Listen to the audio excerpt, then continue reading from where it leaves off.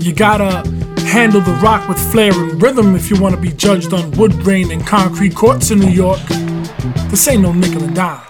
It's dribbling dimes where scoring never looked this good, I guarantee it. But was your reputation built from the playground up? Or did you call next and they took that ish? All cause you weren't as fast as police and ambulance sirens? Or as loud as Mr. Softy Ice Cream? No. You see, this is New York City hoops in prime time. As beautiful as the skyline, it's dribbling dimes.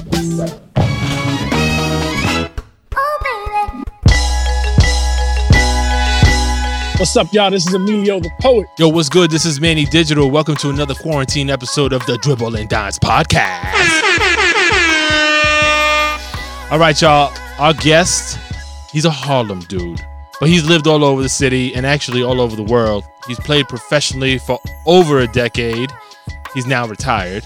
He's doing some things in the New York City area from an education standpoint. We'll talk a little bit about that. He started out playing at Milbank in Harlem, as many of the Harlemites do. He's a former NBA player, and like I mentioned, played professionally overseas as well. Let's give it up for our man, Charnel Scott. Charnel. Let me I want to say this real quick. Some of y'all may not be seeing this, but he's retired, but he damn sure don't look retired at all. Yeah, that's a fact. The man look brand new. That's a fact. We were talking off air, and so I had started chatting with Charnel, and I mentioned, yo, when you Google Charnel Scott, there's a picture. I think that's probably the first picture that shows up, and he's got like, a little mustache going on, and that picture, I compared it to what I'm looking at right now, and yo, he looks younger now. He's Benjamin Button is basically what we're talking about right now. Like, and then my brother jumps on and he's like, yo, what lotion you use? We might have to get that name, bro. So we might have to promote that lotion just because it's gonna help everybody. I don't care about the payment, right?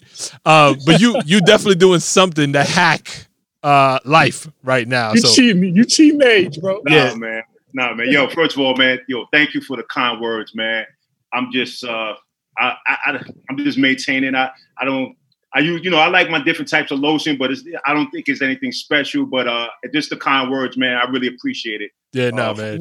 Guys, man. You doing something right, especially nowadays. Just coronavirus, quarantine, all the craziness that we're living through.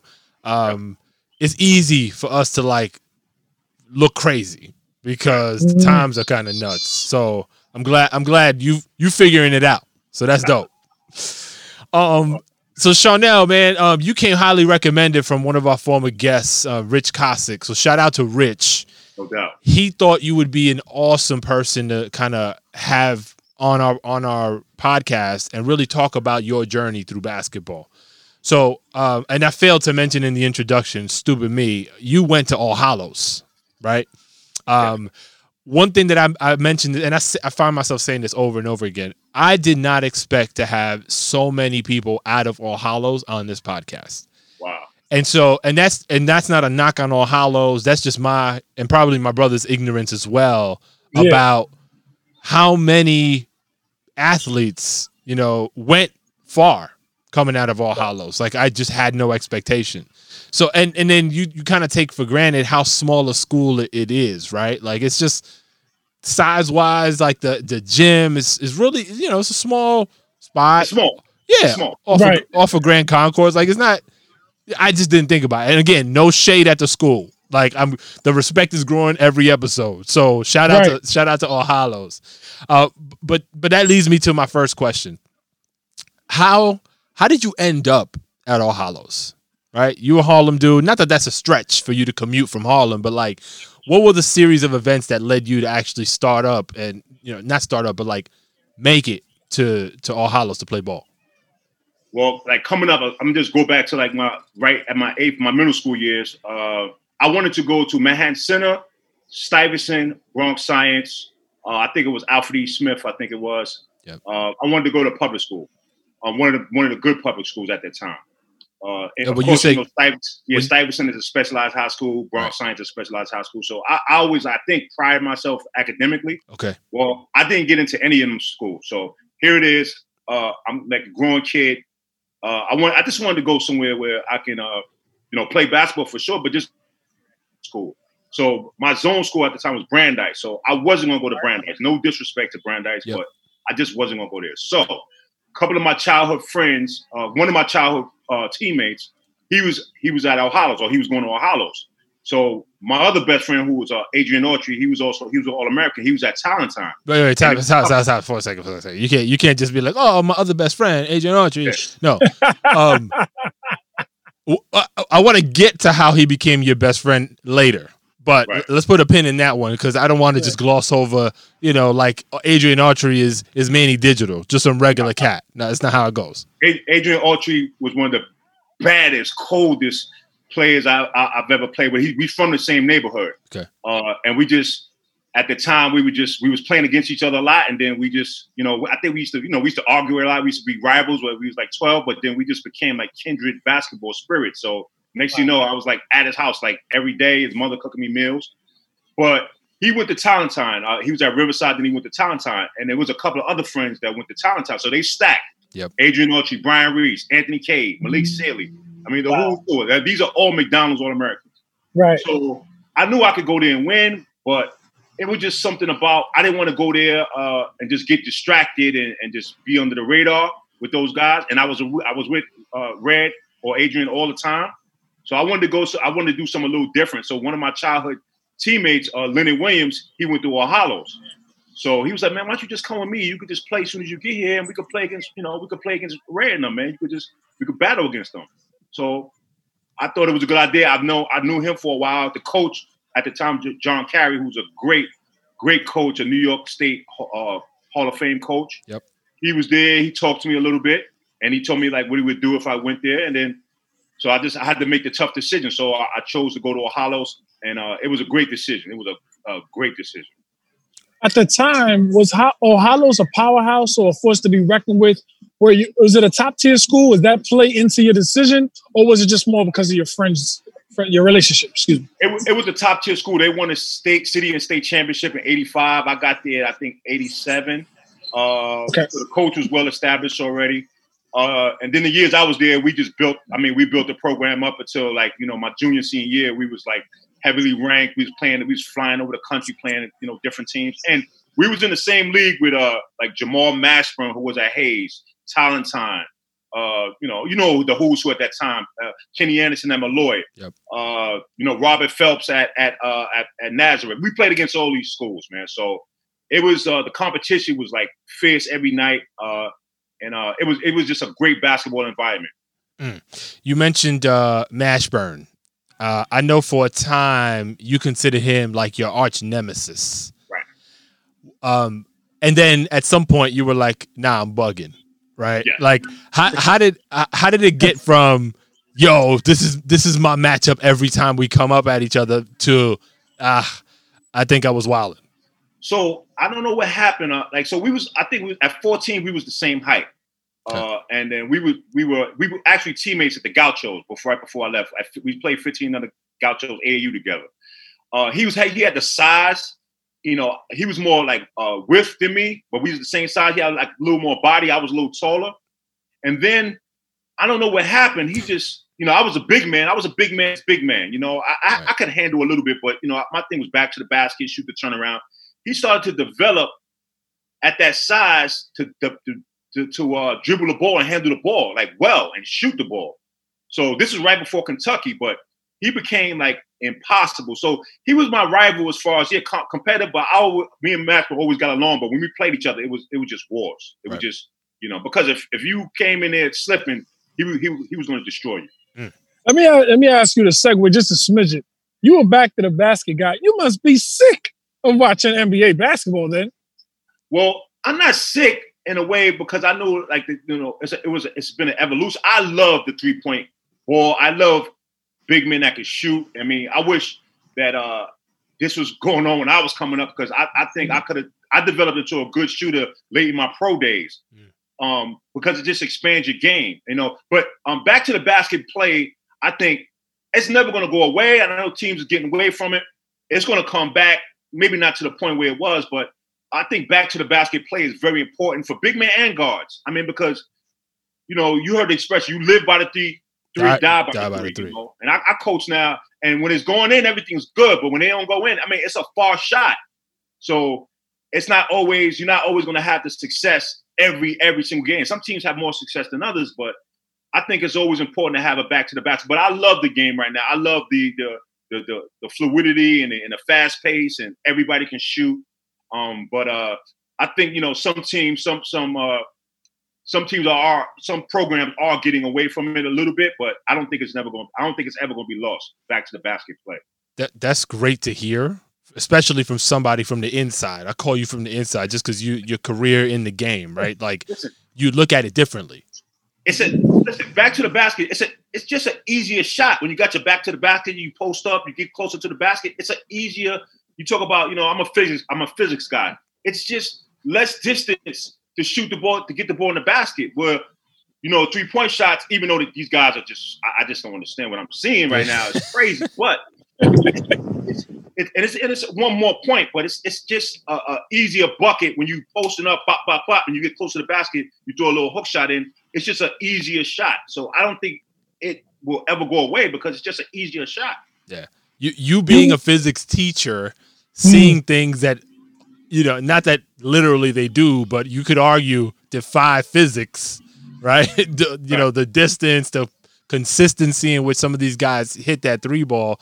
And my brother's question, I think, was an interesting perspective that you shared. But, like, you look at it now, and you're coaching a bunch of kids, right? And the adaptability of a coach, I think, is more important now than probably ever. Because before, when you were coming up, players had to adapt to programs and coaches more often than coaches to players and style of play, right?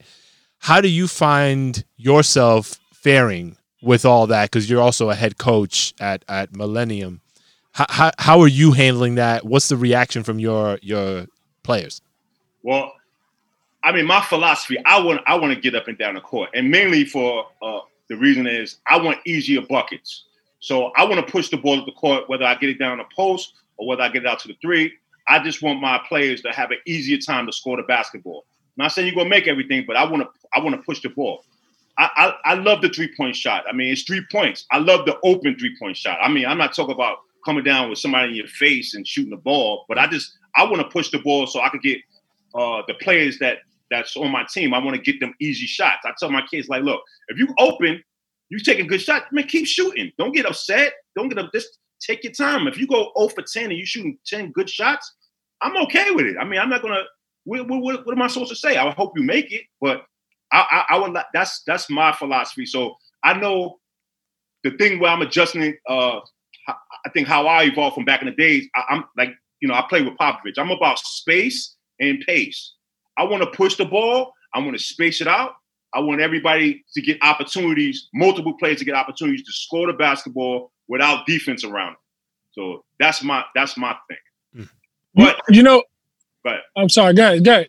No, you know, and in the post, look, if you got one-on-one situation in the post, you got a big man or a guard in the post. All right, that's one-on-one down in the post. So look, it's less distance. So when you do get your shot off, it's less distance rather than having somebody guarding you. You take 1,000 dribbles, you shoot from the 3-point line. Yep.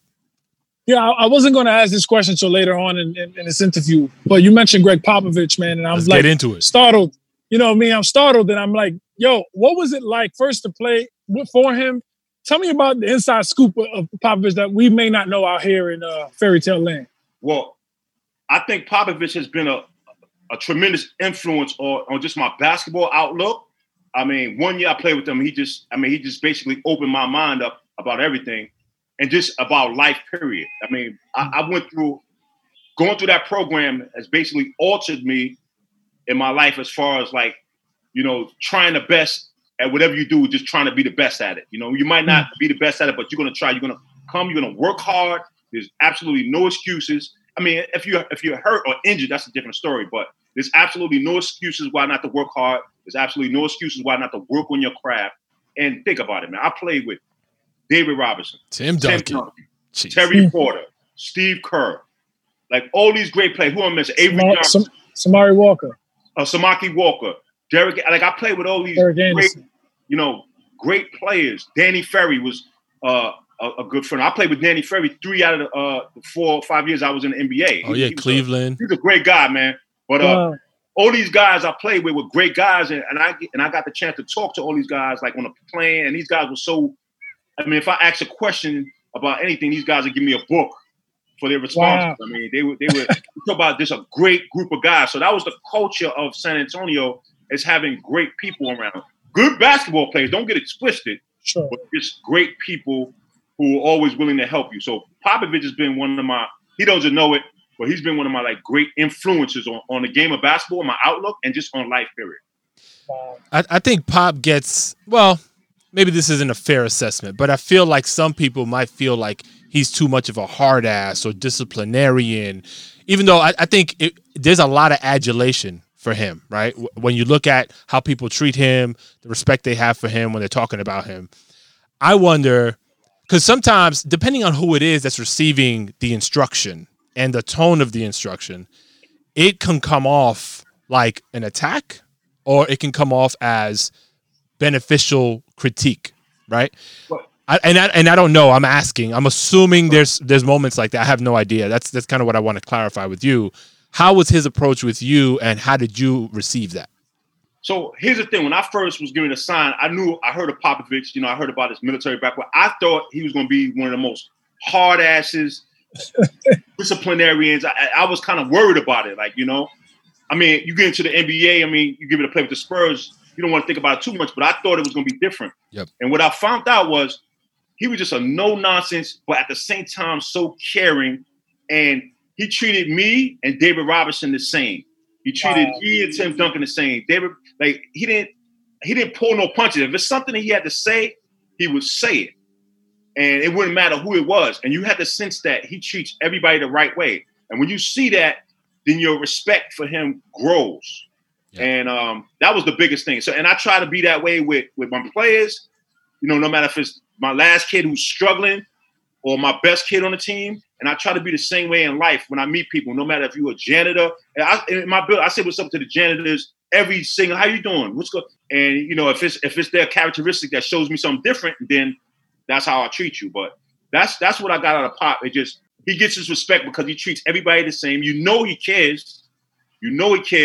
And when you have a coach like that, players are willing to do whatever they got to do to I guess, satisfy you or to stay in your good graces. I don't know. But I didn't get a sense I had to kiss his butt either. That's right. He was just that's the type of guy he was. And I try to be that way with my kids or any kid I'm working with or training, whether it's AAU or I've coached kids in AAU that has so much talent, but at the same time I try to let them know my perspective on why you confident but humble and work until you retire. You came in the year after the Spurs won a championship. They won it 2 years after? Yeah, 2 years. So I have a very important question for you, because you came in after, when the dust settled. Did you ask Tim Duncan if you could hold his championship ring? No. Tim Duncan, man, I'm telling you, man, that guy is one of the most humble, down-to-earth, nicest people that you could ever meet, man. It was just... Wow. I just after everything was over, I just think about it. It was just I was so blessed to be in that situation because I got to see basketball excellence, but I got to see a lot of humbleness. I got to see a lot of hard work ethic. And it was just, I loved every bit of it. It was one of the best moments of time, especially basketball of my life. And I'm so fortunate that I got to go through that program. Would you say... I'm sorry. I guess it's not even a debate. I think this is like a fact at this point. Everybody kind of tends to agree, but you were on the inside. Just knowing what you knew, and again, we got to put this into context. You spent 1 season with the Spurs. One. Yep. And all of what you're saying happened in this 1 season. So the impact of Popovich, the Spurs organization, is pretty significant how they carry themselves and operate. So kudos to them because we see glimpses of what it looks like from the outside perspective, but you hear all these stories about what the inside is. And I haven't heard anything different from what you shared. But Tim Duncan, as one of the greatest of all time in his position, would you say that is a fair assessment? Again, one season, you being around him and probably knowing him beyond, but like, what was your take? I can be biased. For sure. But I'm a basketball aficionado. Yep. He is the best power forward that ever played the game based on what I've seen, work ethic, actual performance on the court, actual playoff performance, and just overall efficiency, wins, championships. You could put all that into play. I have a question for you, not just for the Spurs, but in your NBA career. I wonder, what does it look like in terms of practices? Are you frozen right now? Is he frozen? No, he's good. He's good. Okay, yeah, you're so still, brother. I'm listening, man. You're a good listener. But my question is, in your NBA experience, right? What was in terms of practices alone? Was there like stars being outplayed? And how much does practices weigh into the actual effect of people getting on the court? Like if you were a star player and let's say you came in and you knocked their socks off in practice, were you getting more time or was it just like, it's cool, it looked good in practice, but you're going to be a practice guy? Does that make sense? Of course, that makes perfect sense. And of course, because being a coach now, but of course, especially in the NBA, practice is extremely important.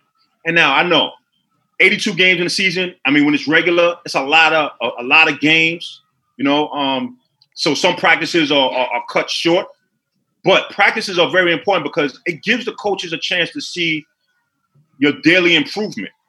So if you're a star and you come into practice and you murdering, or you're doing well in practice all the time, that's going to transfer to the court. And that's a doubt. And I hate to bring the Spurs up again, but Tim Duncan was a guy who used to practice hard against me, like trying to bust my ass like every day that we played. And, and I had to come and just like, I got to come to practice, lace my shoes up because this guy might try to embarrass me. And as a basketball player, especially in the NBA, you don't want that to happen. Coming from New York, you got pride. So you want to try to, go against him. But practice is very important because it gives the coaches a chance to like see your daily improvement. And if you like a bench player, or if you, I don't want to say a bench player, but if you were reserved in the NBA, you want to have good practices. You want to knock down shots. You want to set good picks. You want to throw good passes. You want to know your teammates. And those coaches, they put that in the memory banks. And then in these games, that causes them to want to, choose your number. You're not going to play in a game if you're practicing like shit every day. You might get cut. The confidence came from the New York City playgrounds, the New York City basketball atmosphere, the New York City pickup games when you're playing against guys 3, 4, 5 years older or playing against grown men. And the confidence comes from loving basketball so much that I didn't get deterred by people saying I was, I was told, you ain't good, you need to do this. And it just, sometimes it bothers you a little bit, but it just never bothered me to the point where I wasn't going to keep going, Right. And so that's where the confidence comes from as far as like why I could make it. And by the time when I got to that point, when I first signed with Cleveland, I was, it was, like I said, my mindset was unwavered about not only that I know I belong here, but I got to try to, I just wanted to try to do something, special. Right. I have one quick question. You were drafted second round to the Portland Trail Blazers, right? What did you? Because I know you were second round contracts are not guaranteed. No. But my question is, did you know you would not play in the NBA right away? And what was your psychology like when you had to go play in the CBA for 2 years? That's an excellent question. Thank you, bro. So you have all these different, you got these dreams, and you know what I'm saying? Yeah, I know we're gonna talk about St. Joe, but I got hurt. So it derailed. They were saying I was supposed to go middle of the first round. I was one of the better players in the Big East, one of the better players in the country, but I got hurt. So I got drafted second round.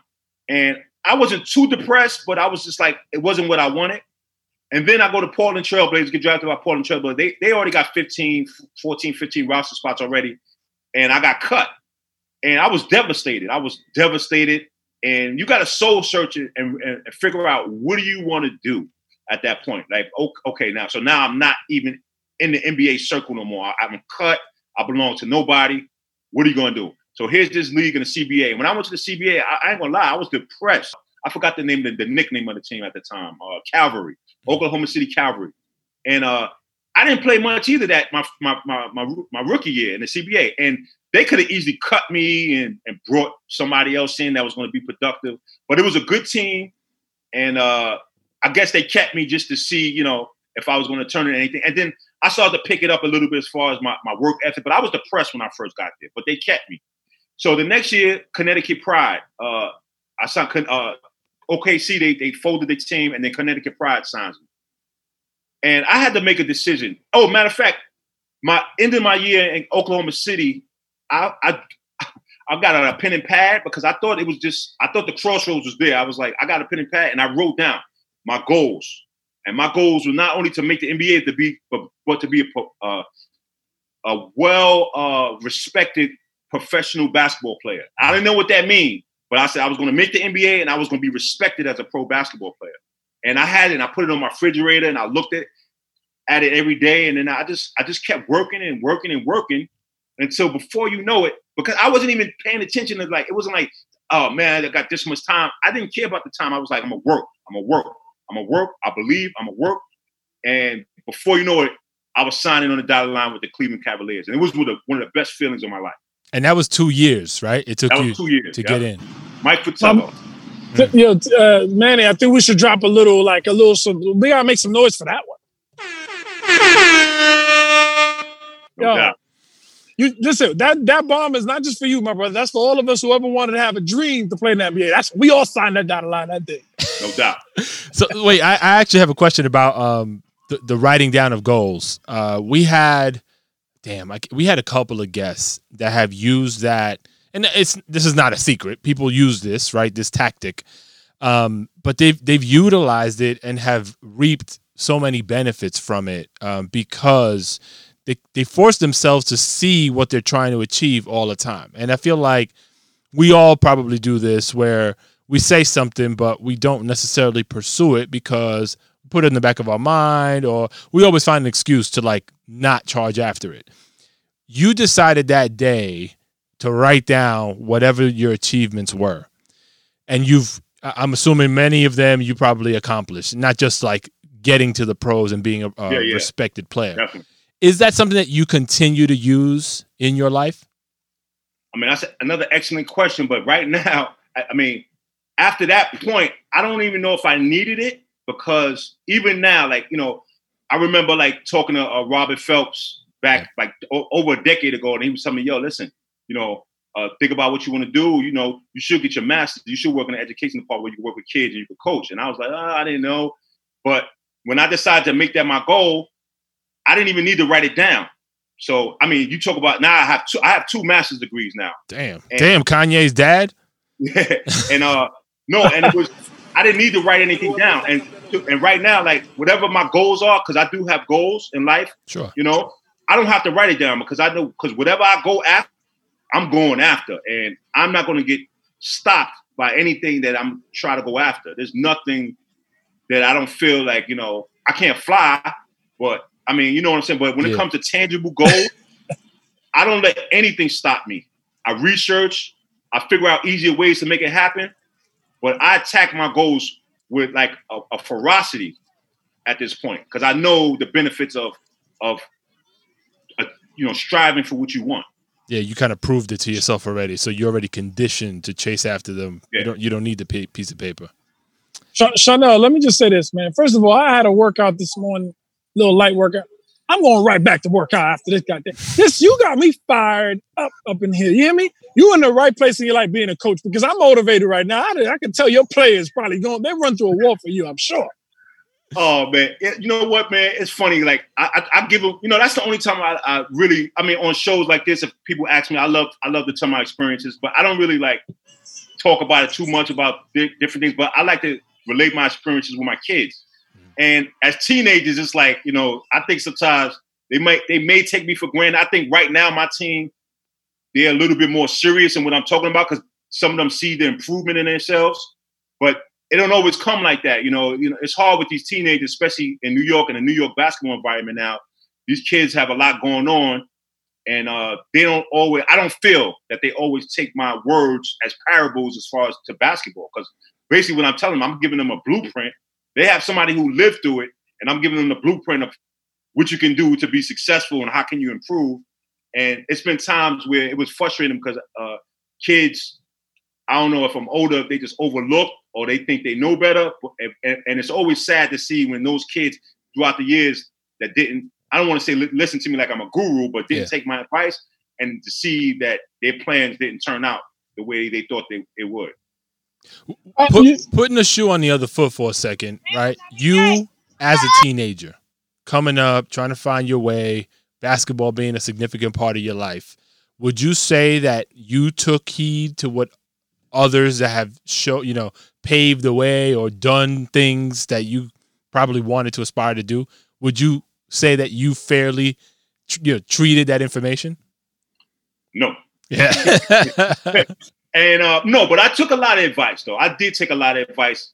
But and that's another thing I understand too. The teenage psyche, we all know that. It's like we're young, we got forever. Time is long. Yeah. You don't, so it's been advice that I should have took more, and I think it definitely would have changed up my path. So that's why I be so adamant when I be trying to tell kids wherever I come across, whether it's a lecture, whether it's basketball, whether it's training, coaching, that like listen, because I'm trying to tell you, if I'd have listened to what everybody told me, I would have ended up it would have been a much better career that I would have had, Yeah. So I didn't always take the advice, and I know it's a lot dealing with just a teenage psyche, but I listen a lot though. I love basketball so much that I was going to listen more times than not. It's a great response, but my question is, why wouldn't you share a little bit more about your experience with your kids, especially your student athletes? Because in this experience doing Dribble and Dimes, we've had people with a similar background.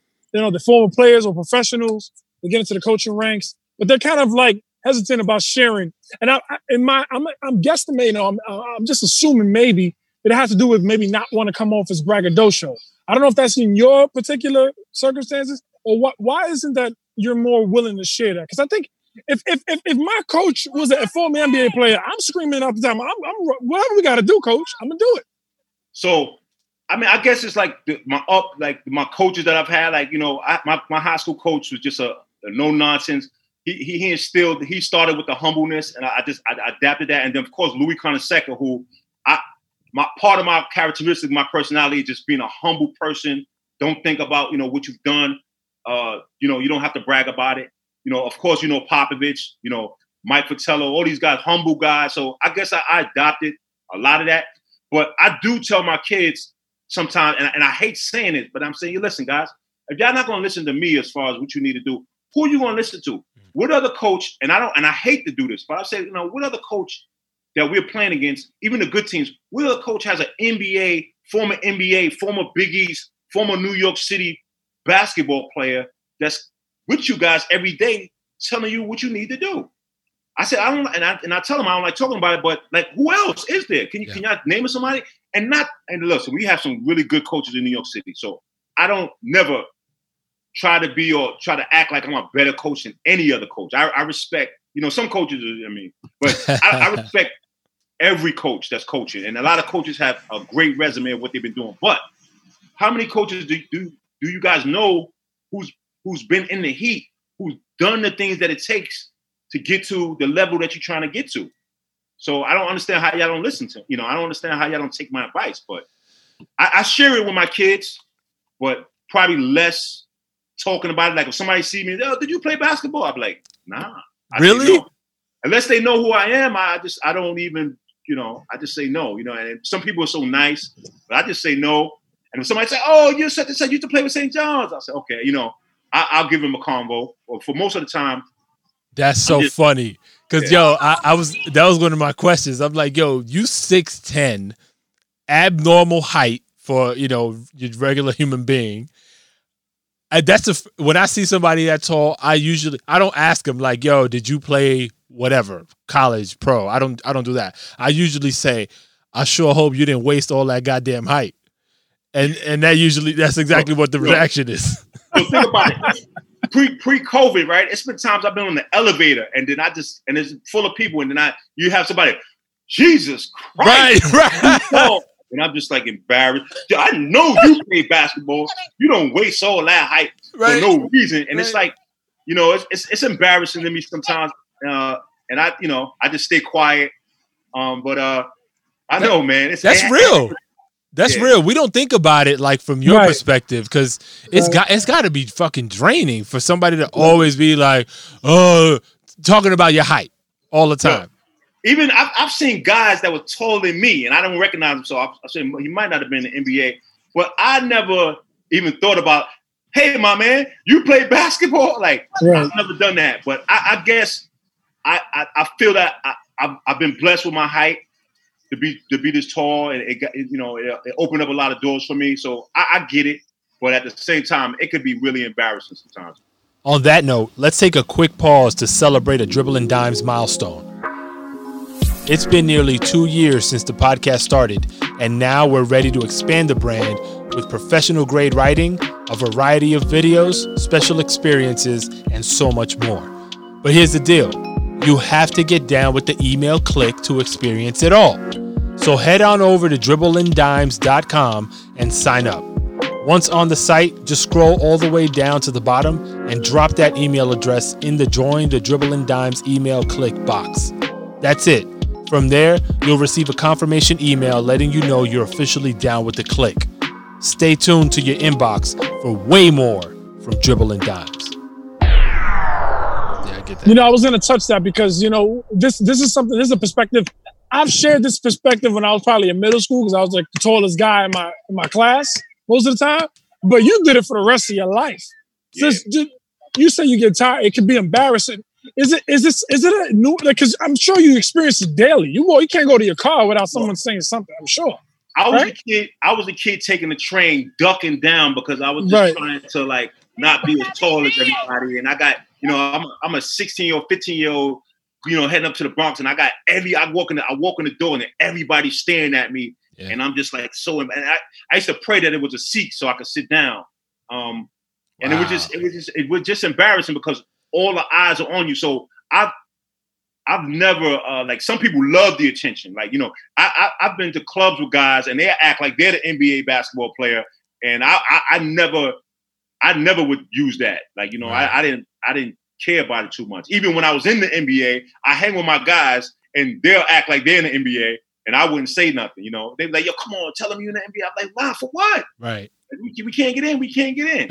But I just grew up that way, man. I'm glad to be like, I never want to disrespect anybody who just curious, but and usually with kids, I'm a little bit more talkative. Like with young kids, oh, you're so tall. I usually, but like when it comes to adults, I'm just like I'm a little bit remiss, man, most of the time. That makes a lot of sense. We didn't get too much into All Hallows yet, and I do want to spend a little bit of time there because it's kind of the formative years and how that set the stage for St. John's. Coach Carey, Hall of Famer, like you mentioned, and you talked a little bit about how impactful his, I guess, guidance was, right? What would you say? Because as a teenager, you're getting hit with this coach who's set in his ways, I imagine, and has his method to whatever madness might be displayed. How did that affect you personally? And then how were you able to mature and grow from that? Because I know it wasn't always easy, but I'm curious how you used it to benefit yourself. Coach Carey gave me the blueprint, especially as far as basketball, that the team is first. Don't never think that you're better than anybody on the team. He gave me the blueprint, which stayed with me for the rest of my basketball days until even right now. He gave me the blueprint of hard work. Don't take anything for granted, and all those different attributes that he instilled in me in high school through all my years. Because I was a nice kid, but I was a knucklehead. I didn't listen sometimes.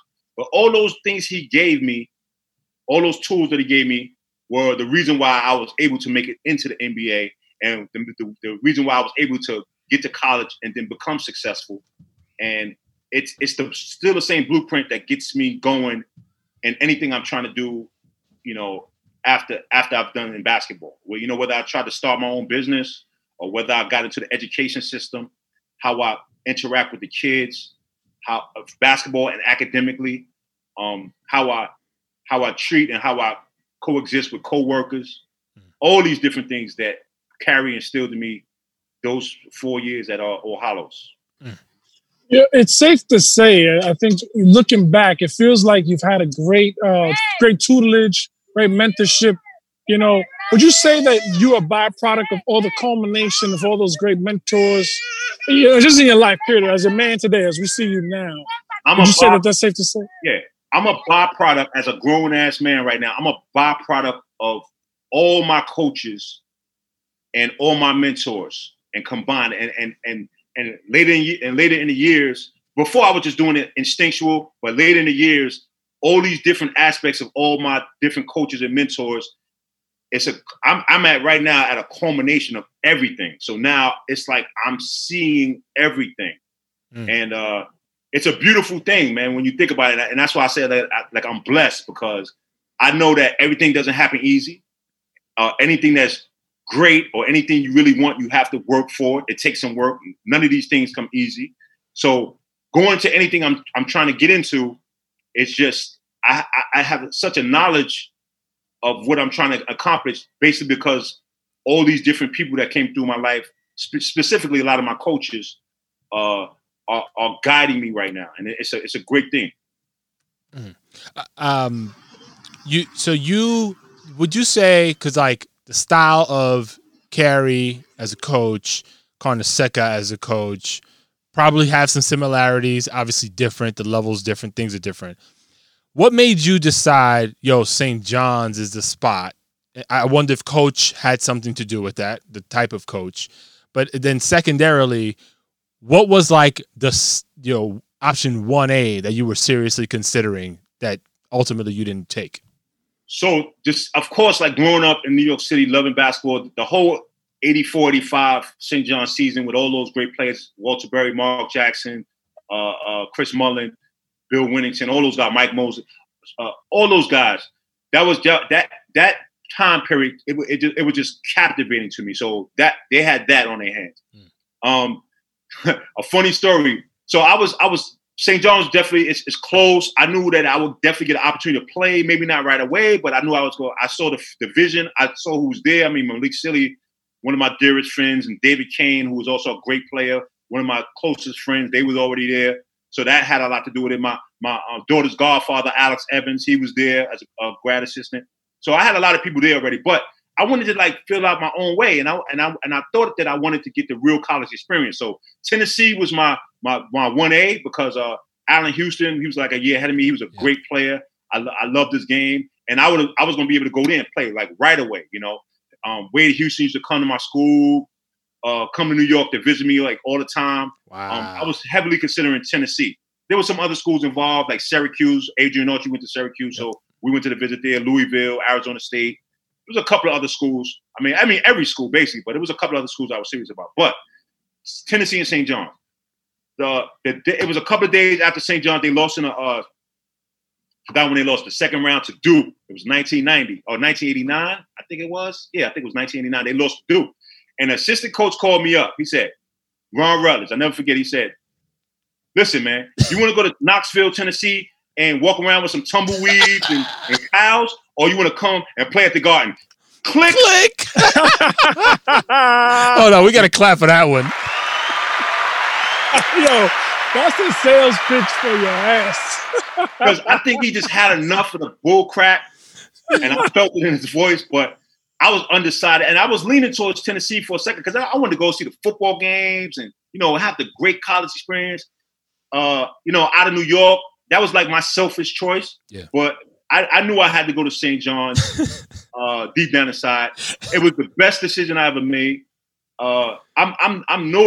People notice me, even though I don't like being noticed, but I'm noticed for like St. John's so much. And it took, and when I see some people, and I like to meet the people who were St. John's fans back in those days because it's a deep connection with me and those people. And it's been a lot of people, I watch St. John's, this and that. And then they're asking me questions and I give them, at that point, I say I don't like talking about stuff like that. But when I meet with people like that with that energy, I mean, I could talk to those guys forever, But St. John's was one of the best decisions I ever made. Yo, can I just ask you, like, when Rutledge hung up the phone, and you probably weren't looking in the mirror, so it's hard for you to recount like what your reaction was. But like, how were you physically, visibly? Like, can you describe what that moment was like?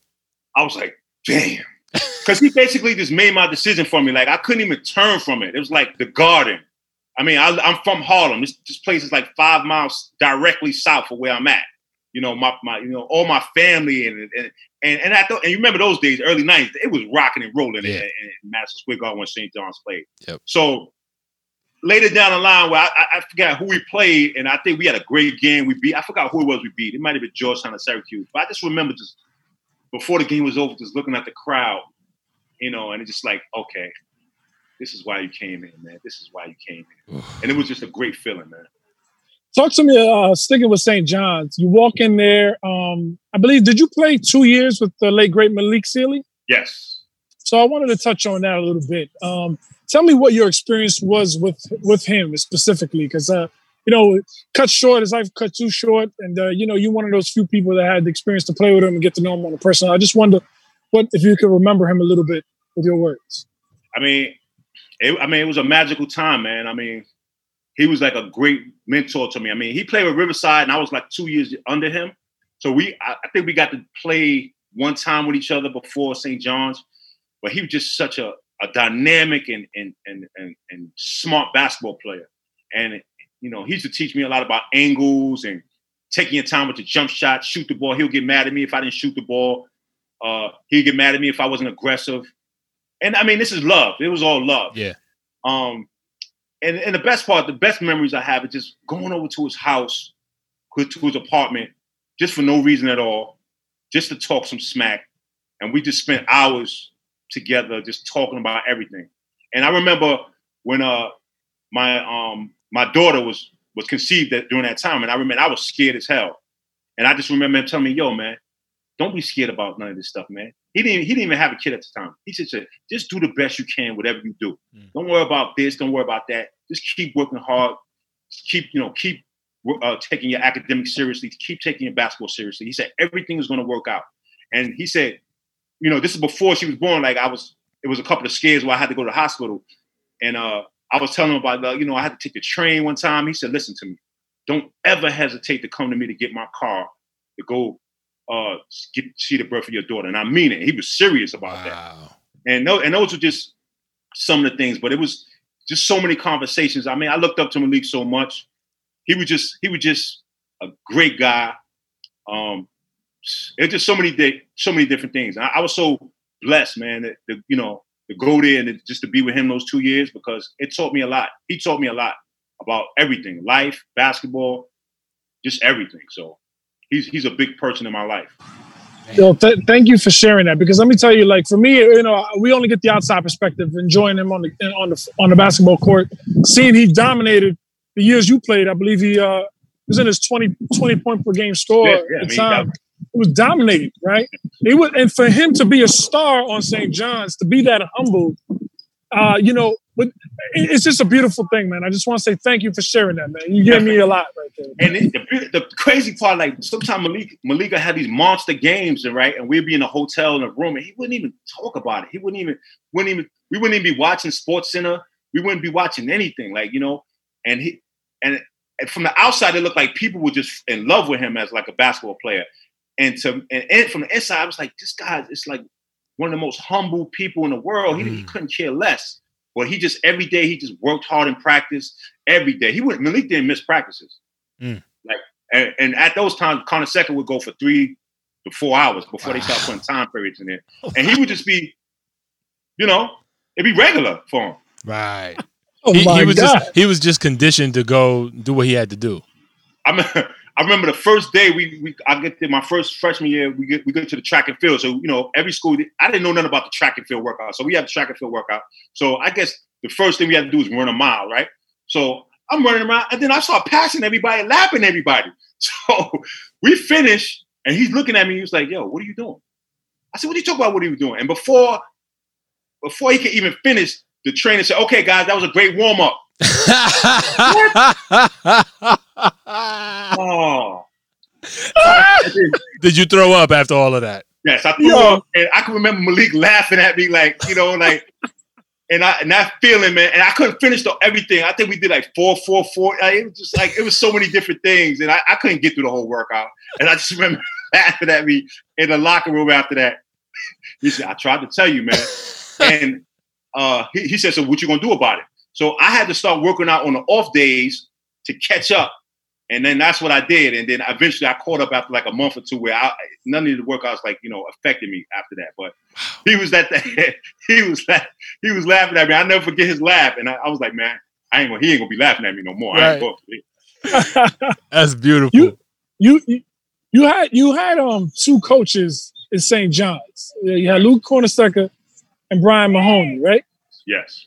My question is, what was the differences in the coaching philosophies and styles? What was your experience with Lou and then with Brian? Because I know that the record says something very loud and profound, but I want out of your words, my brother. Well, I mean, with Louis Cornseca, of course, Brian Mahoney was with Louis for decades before that anyway. So right. he was ripe to when he took over, he was right for the job. And I at first I didn't know what the hell was going to happen. But David Kane, who's, like I said, one of the best point guards, David Kane took it to the point where Dave was not going to let us become like a team that was going to be laughed at. So right from the beginning, from that summer when Louis made that decision, you know, Dave had a conversation with me and Lamont Middleton, and he was like, "Look, this was going to happen." And he told me, like, Charnel, you're going to be our leading scorer, you're going to be our rebounder. Lamont, you're going to be our rebounder, you're going to be one of our top scorers, and we're going to work hard every single day, and we're going to do everything we can to make this thing happen. So with Dave, was like, you know, Dave a year younger than me. I was like, damn, what the hell, you know? But I didn't say anything. I just went right along to, you know, I followed his lead because, you know, I went to middle school with David Kane. Okay. And we were just working hard for the whole summer. And then by the time the season got here, you know, I noticed a difference in myself. And he was right. That year, my junior year, I was leading scorer, leading rebounder, all Big East. And a lot of that success, I mean, I put in hard work, but a lot of that influence was Dave Kane. So we were good our first year with Mahoney. I think I could have been a better leader. I mean, this was, you know, my senior year. They was talking about, you know, me. I don't think I let things go to my head, but I just think that I should have blocked everything out just like I did the year before and concentrated on the team more than worry like about myself and what position I'm going and how people perceiving me. Not to say I was a bad guy or anything, but I just think that I could have been a better leader, and specifically because I had two great leaders like right before me. So nobody can't tell you nothing really, but if I look back on it now, that's what I think. But I think we were 500. I got hurt the last 4 or 5 games of the season, so that contributed a lot to us not finishing. But the team finished like one game over 500, I think, that year. My last year with Mahoney, but I don't put nothing on Mahoney for that. I probably take more to blame than anything for my senior year. So it could have been, if I had a different approach, I could have had 4 great seasons with St. John's, but it was 3 out of 4. So, but Mahoney wasn't a bad coach at all. He was a good coach. You know, he gave us freedom.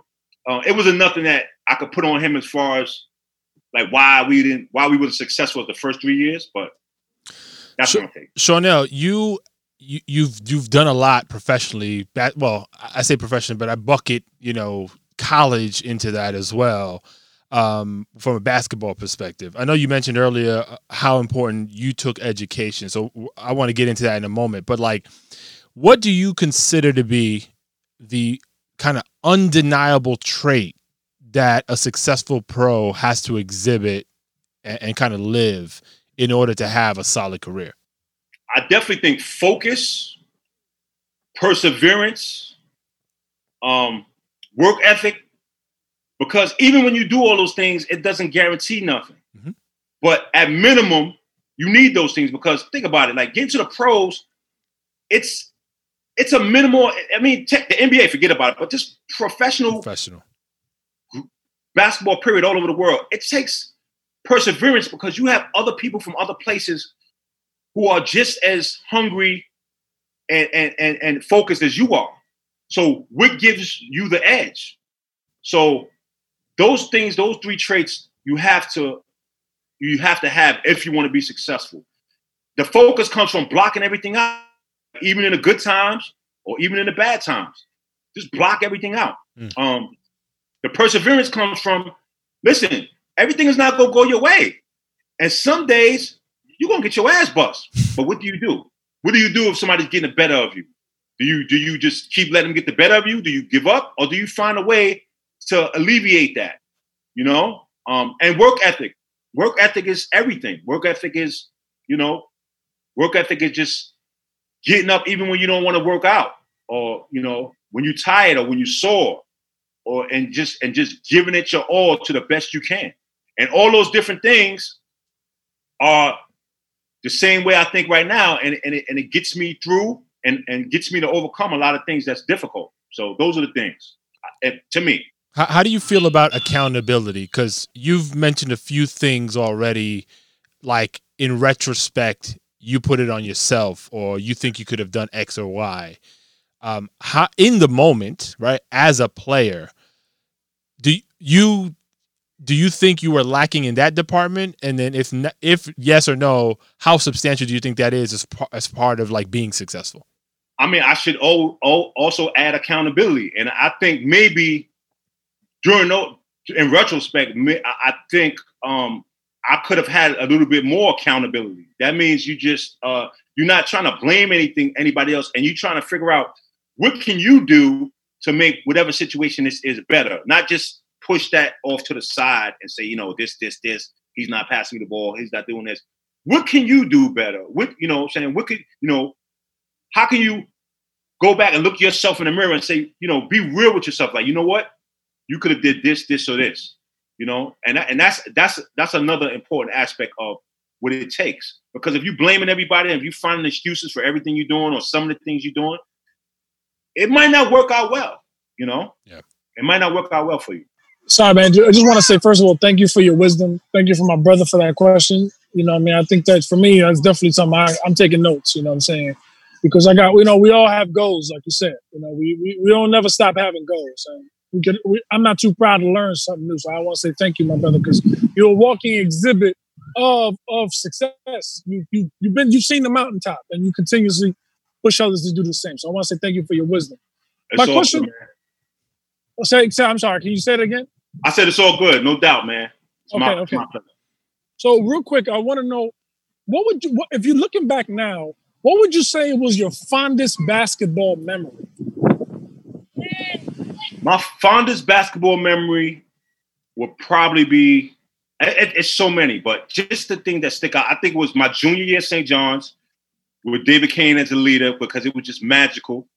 We were much better than everybody expected. I think we finished second. Yeah, we finished second behind Seton Hall that year with Terry DeHare and Luther Wright and all those guys.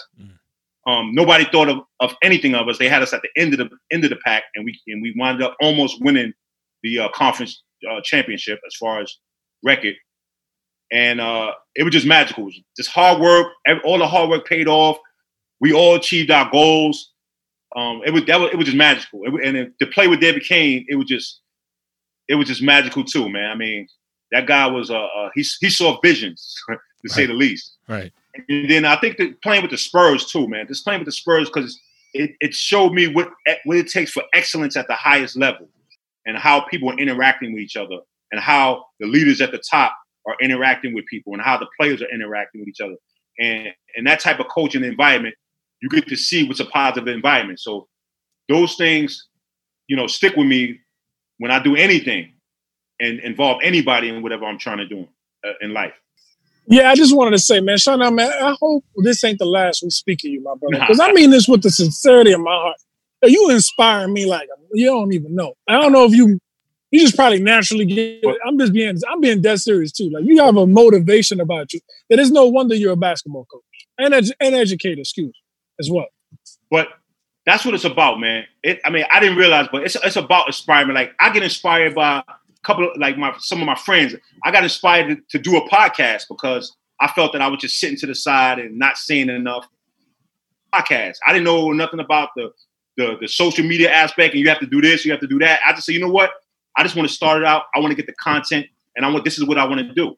So everything inspires me when I meet people. I don't look for it, but I welcome inspiration from anybody I come across, because we're not perfect vessels, and we not. Some of us try to be perfect, but we need inspiration to do the good work. So that's why it's like I appreciate that when you say like I inspire you, but like you guys got a podcast, you guys inspire me. Other people inspire me. Like I'm inspired by a lot of different things. It's just so many different things, man. Yeah. Let's talk a little bit about your podcast. Like, what is it? How do people listen to it? Like, tell us why you decided to do it. So the podcast is called the Social Athletic Podcast. I started it about 2 months ago, but I had an idea of it about 3 months ago when, like in April, I would say 4 months ago when everything was happening. And then, with the COVID-19, everything shut down. And it was just so much uncertainty. And then when I saw the Ahmaud Arbery thing, I was angry, man, to tell you the truth. When I saw the Ahmaud Arbery situation, and then when I learned of the Breonna Taylor situation, I got even more angry. And of course, while watching George Floyd die like he died that day, it sparked me. There was a spark. Yep. The spark went off. And I was like, I got to do something, man. I got to do something. And I'm not the in front of the camera type of guy, but I said, I got to do something. I did something in life. I got this platform.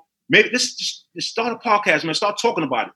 So I wanted to try to infuse it. So it's called the Social Athletic because the social issues are of utmost important. I end the show with talking about social issues with different guests, or me and my partner, Danny Ortiz or the Ortizinator. But I also, I'm a basketball guy, so I always want to start the show with either a guest or start to talk about basketball. So the 3 guests I've had on so far were Jason Caffey from the Chicago Bulls, Rashawn McLeod, who was with me 1 year at St. John's, played at Duke, two first-round guys, and my last guest was Chris Broussard, who's a well-known NBA expert, Fox News commentator, analyst, and it's still going, and I think it's important. I think the work is important, just like this is important, because you get to post this and you get to show this to people, and they could, hopefully just gain some type of inspiration to do something bigger, greater, or or to come out of their shell. And that's what happened to me. I just came out of my shell, and I just think it's important for people to hear and get the content. And this happened to be a perfect time, because if it wasn't COVID, I would have never done it. Even if maybe George Floyd would have gotten out of sort, because I've seen so many other different things. Right. I don't know, because I had the time and the energy and the space to think that I would have done it. So that's why I started the Social Athletic Podcast, to get the good work out there. I love it. And, that's dope. First of all, I commend you on it. You know what I mean? I definitely want to touch base with you about that, to see, how I can help you and your podcast. But let me just say this, man. I know you had great guests in there, but I'm stopping at Jason Caffey, baby, because I'm a Bulls fan, and that's all you need to say. What episode? What episode was that one? That was episode 2. He was my first guest. Okay. Episode 2. Okay. Yo, I'm definitely going to check out your podcast, man. Because you can, like I said, go ahead. You can see it. You can see it on YouTube. I got a YouTube channel, the Social Athletic Podcast. You can go to my Instagram, the Social Athletic Podcast Instagram. So you can see it there. I'm refurbishing the Facebook, right? I'm getting into all the social media now, because I was never that deep into it. So I got some people helping me. I think I need my most help in that area right there. But okay. Yo, so Jason Caffey was great. I have my final question, because my wife is looking at me crazy over here. When you talk about education, and I want to get back to that, because you are an educator, but you said something that I think is important for us to touch on, because there is, and maybe in some cases this is, fair, dumb jocks, right? That term. And me having gone to college and lived and gone to school with, athletes, I got the sense very quickly that these guys are, by and large, right, the athletes I was around, weren't dumb. They were not focused on education that was being given to them through the scholarship or whatever. Now, it seems like you took that seriously and were able to manage going to school, being a student athlete, a prominent one, going pro. Like, how did you do it, and what was that motivation for you to focus on that just as much as you did on your athletic stuff? I think it started when I was in elementary school. I had a class, one of my elementary school schoolmates. He was like the jokester of the class, and if somebody wouldn't do well, like he was a smart kid too, but so if somebody wouldn't do as well, he would like nudge him on, give him a joke, and I would hate for him to laugh at me. So I developed a competitiveness for academics, and I knew, like, you know, and I just knew that I always wanted to do well in school, regardless. And sometimes, yeah, I wasn't getting like straight A's, but I think I was like, for the most of my academic career, I was probably a B+ student. Yep. In my early years. I just always took it seriously. And even when I went to St. John's, man, like I never failed the class. I didn't play around really. I mean, I separated myself, like, as far as going to school, Chanel the student, and Chanel the athlete. And I just always took it seriously. As I got older, and not to say, listen, every college is not for everybody. Yeah. There's more than different ways to educate yourself and become highly successful. Especially nowadays. Especially nowadays. There's so many different things. But as far as like me, you know, after school, I played ball, of course, you know, a professional basketball career. And then I wanted to, start my own business. So I jumped into the business. It had, you know, great concepts. It was about a studio. I knew some people. I don't want to get into that now. Well, why? Because I wasn't educated on what I was trying to do. I wasn't, I didn't know the nuances and all the little things. So it didn't work out. So my next thing was like, you know, working with kids in some capacity. So like I told you before, I was talking to Robert Phelps, who's another great coach in New York City right now. He was telling me about, you know, working in the education system. But look, you got to get your master's if you want to get paid the right money you deserve and this and that. So yeah, right away I enrolled. It was tough. But going back to what I learned through Coach Carey and all my different coaches about the perseverance and the work ethic, I got through it. And then after that, you know, okay, I'm secure. I started, you know, doing some other stuff. My income increased substantially. And then I said, you know what? This ain't enough. Because I want to put myself in a position where I will always be wanted is the word, no matter where I went.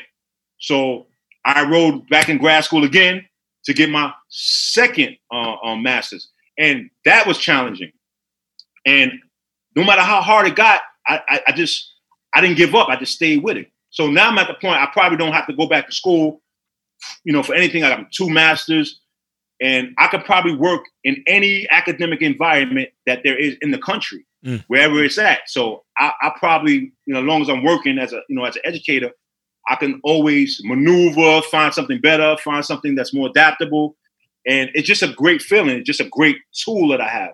Not to say everybody has to do that, right? But education in any form is important. You know, researching things that you want to do. You know, I'm into real estate right now, so I'm researching. You know, I start off gung ho, but it's not even about having the money available or whatever it is. Research, know what you're doing.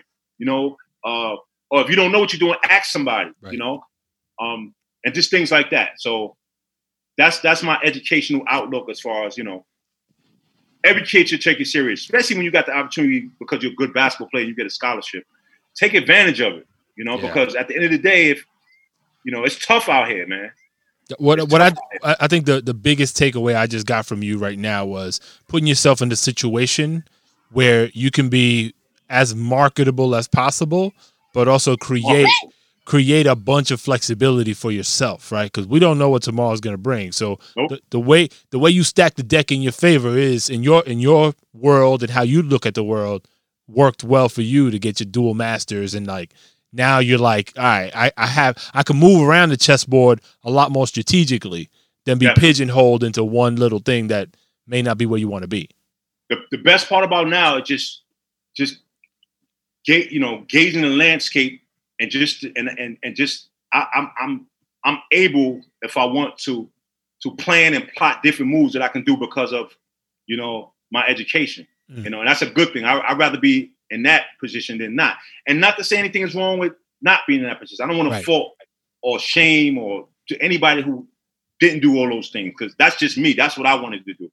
But whatever you do, whatever you want to be successful at, you have to educate yourself in some form. You know? Yep. And that's just my take on it. It's a fact. Chanel, I just want to say, man, like your wisdom, brother, we can mess around, win the lotto with all your wisdom, man. We're gonna mess around and be millionaires after this set. I want to say thank you. I also want to ask, I know you mentioned your podcast. I wanted you to plug in if there's ways to people to reach you, or if there's other things you got going on, because you got two masters. So I'm sure you got two of everything, two podcasts, two everything. Well, I ain't surprised. Well, I like to keep my life simple, I think, but there's different elements out there that I want to tackle. But the Social Athletic Podcast, you could go to YouTube, the Social Athletic Podcast, and you could send me a DM on the Social Athletic at Instagram. That would be the best form. We're in going on season 6.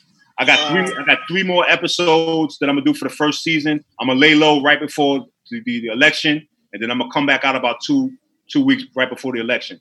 So it's great content. We're just trying to get the content out there. It's not I don't look. I want people to see it. The conversations are way more important than anything else. I want to educate and inspire as much as I possibly can, so other people could do the same thing. I love when I see like different type of podcasts like that.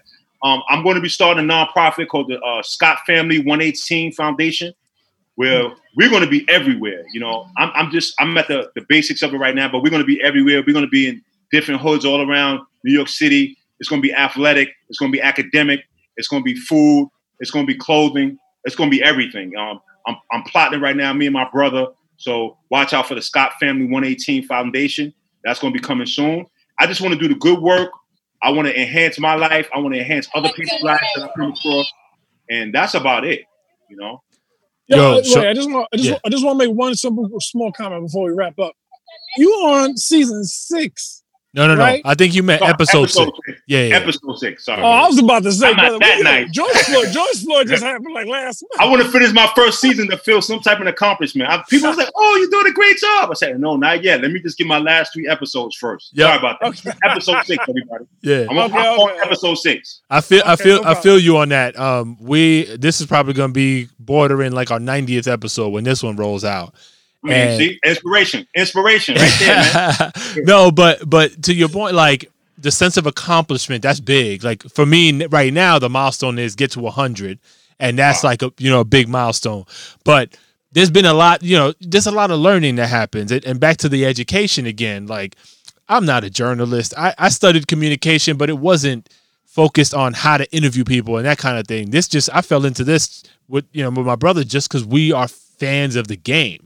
And we were, and for me, I like to get information as close to the source as possible. And so for me, it was like, why not talk to the people that lived these experiences and just let's skip the middlemen, right? Let's just get it straight from, and people, their interpretation of experiences might not necessarily be how the intended experience occurred, right? Because it takes 2. So it's like you as the recipient and the other, whether it's your competitor, the player that you're playing against or whatever, they're looking at the intention of, I'm trying to kill this dude, or I'm scared to death of this dude. But you don't see that. You're receiving like, oh, he's going to come at me. I gotta get ready. Right. And so it's always 2. So I say all that to say, like, we're learning every single time we have one of these. So like, what I would suggest to you, and by the way, everybody listening, please go check out the social athletic. Yes. Social Athletic Podcast.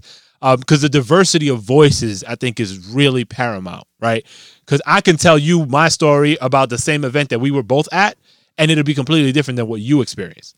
And that's funny you said that, because even in my coaching, like I go through all these different drills and things and advice with my kids, but my thing is so important when I have other people come to talk to my kids or train them, so they could get their perspective as well, and maybe link up with the stuff I'm saying to what they're saying, and and have a bigger toolbox. You know what I'm saying? So that's important. Like getting different voices. Like you guys are like, I aspire to be like you guys.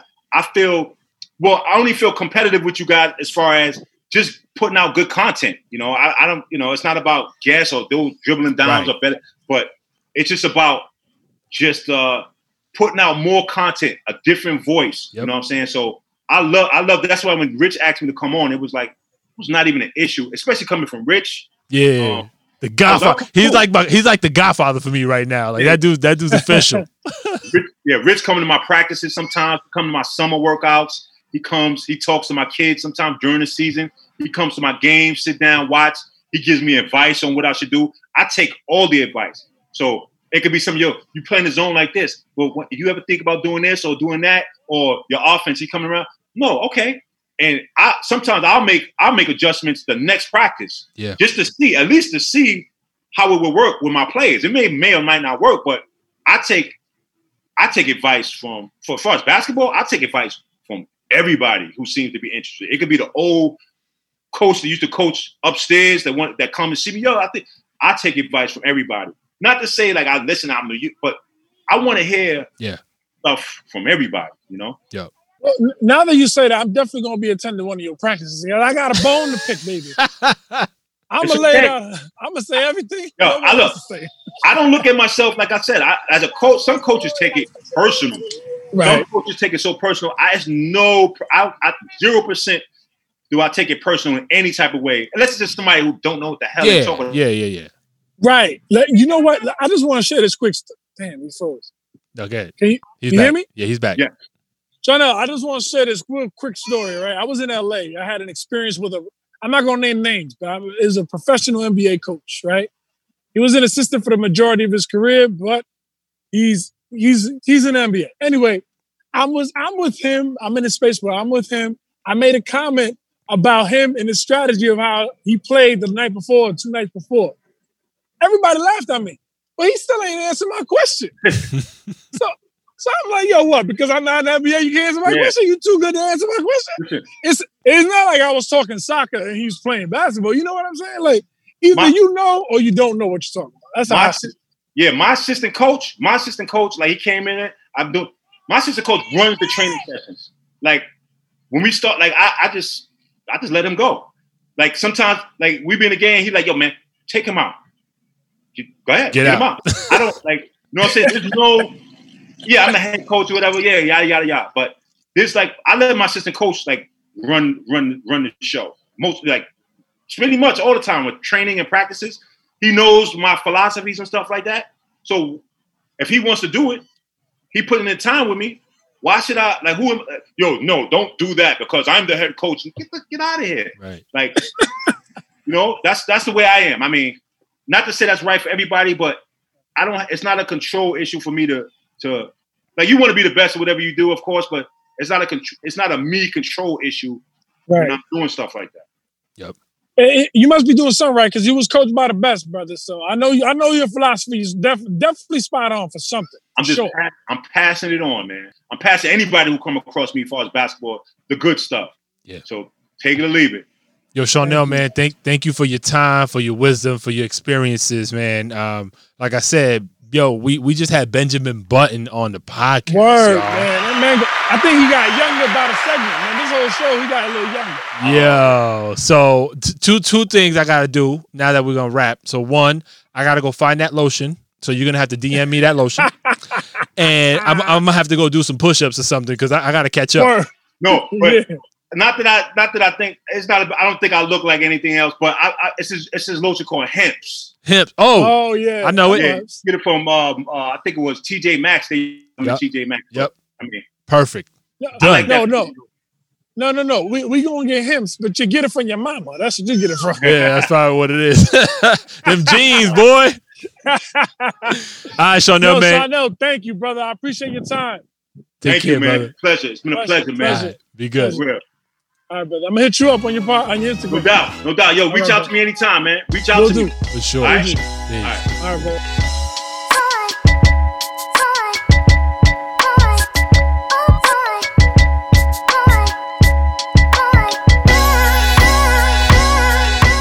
Thank you for listening to this episode of Dribbling Dimes. If you like what you heard, please leave a review or comment wherever you're listening to us now. Check us out on social media as well. We're live on Twitter, Instagram, and YouTube. On all platforms, you can find us at DRIBBLENDIMES.